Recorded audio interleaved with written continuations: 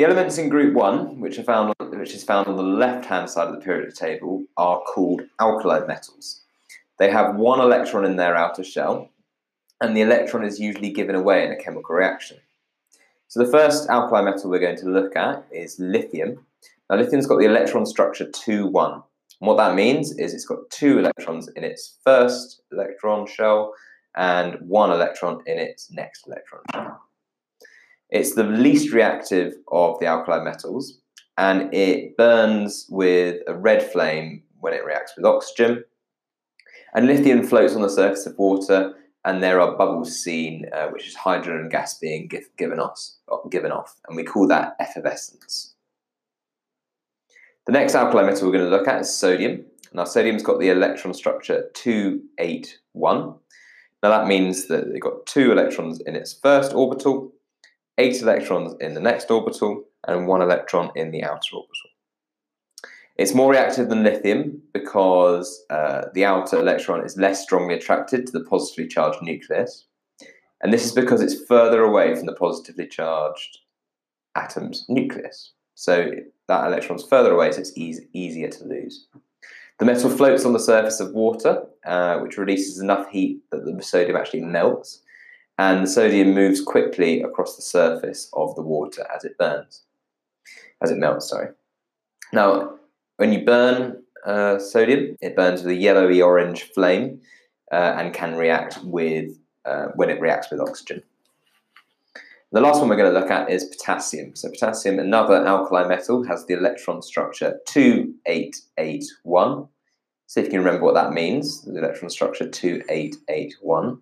It's more reactive than lithium and sodium also because the outer electron is least strongly attracted to the nucleus. So it's further away, it's easier to lose, therefore it's more reactive.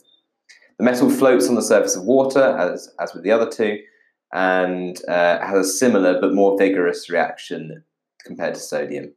And when you burn it, its reaction with oxygen creates a lilac flame. Lilac's like a purpley colour.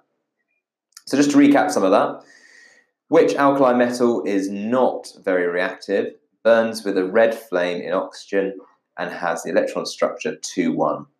Well, that is lithium. And some of those reactions of alkali metals again with oxygen. So alkali metals are in group 1. You've got lithium, has the electron structure 2,1, that burns with a red flame. Sodium, electron structure 2,8,1, burns with an orange or yellow flame. And potassium, electron structure 2,8,8,1, burns with a lilac flame. So lithium is less reactive than sodium, if you remember. And all of the elements in group 1 have 1 electron in their outer shell. Now, these metals are very reactive because they easily lose that 1 electron that is found in the outer shell, and they have similar properties and usually react in similar ways. So the first thing you need to know is that when they react with oxygen, they rapidly turn from a shiny silver colour to a dull metal oxide. So for example, potassium oxide is very dull in colour, but potassium is a shiny colour. Similarly with chlorine, so a metal chloride is formed if you react a group 1 metal with chlorine.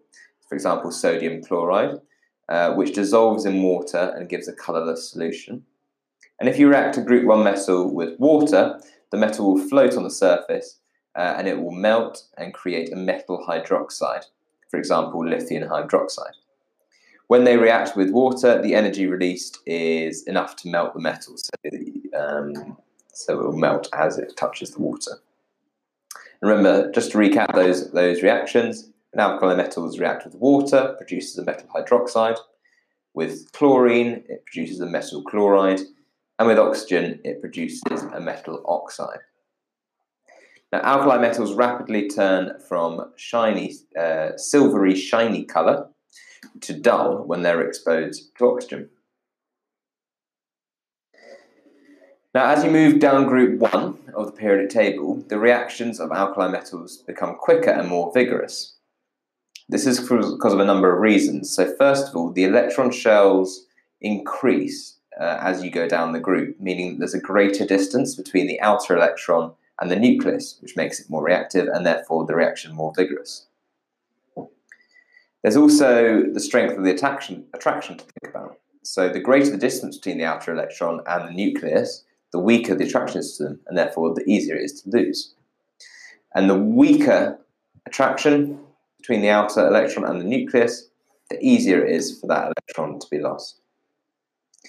So, just to recap again, what is formed when alkali metal reacts with water? Remember, that's a metal hydroxide. And the elements found in group 1, found on the left-hand side of the periodic table, are called alkali metals. What colour of solution is produced when methyl chloride is dissolved in water?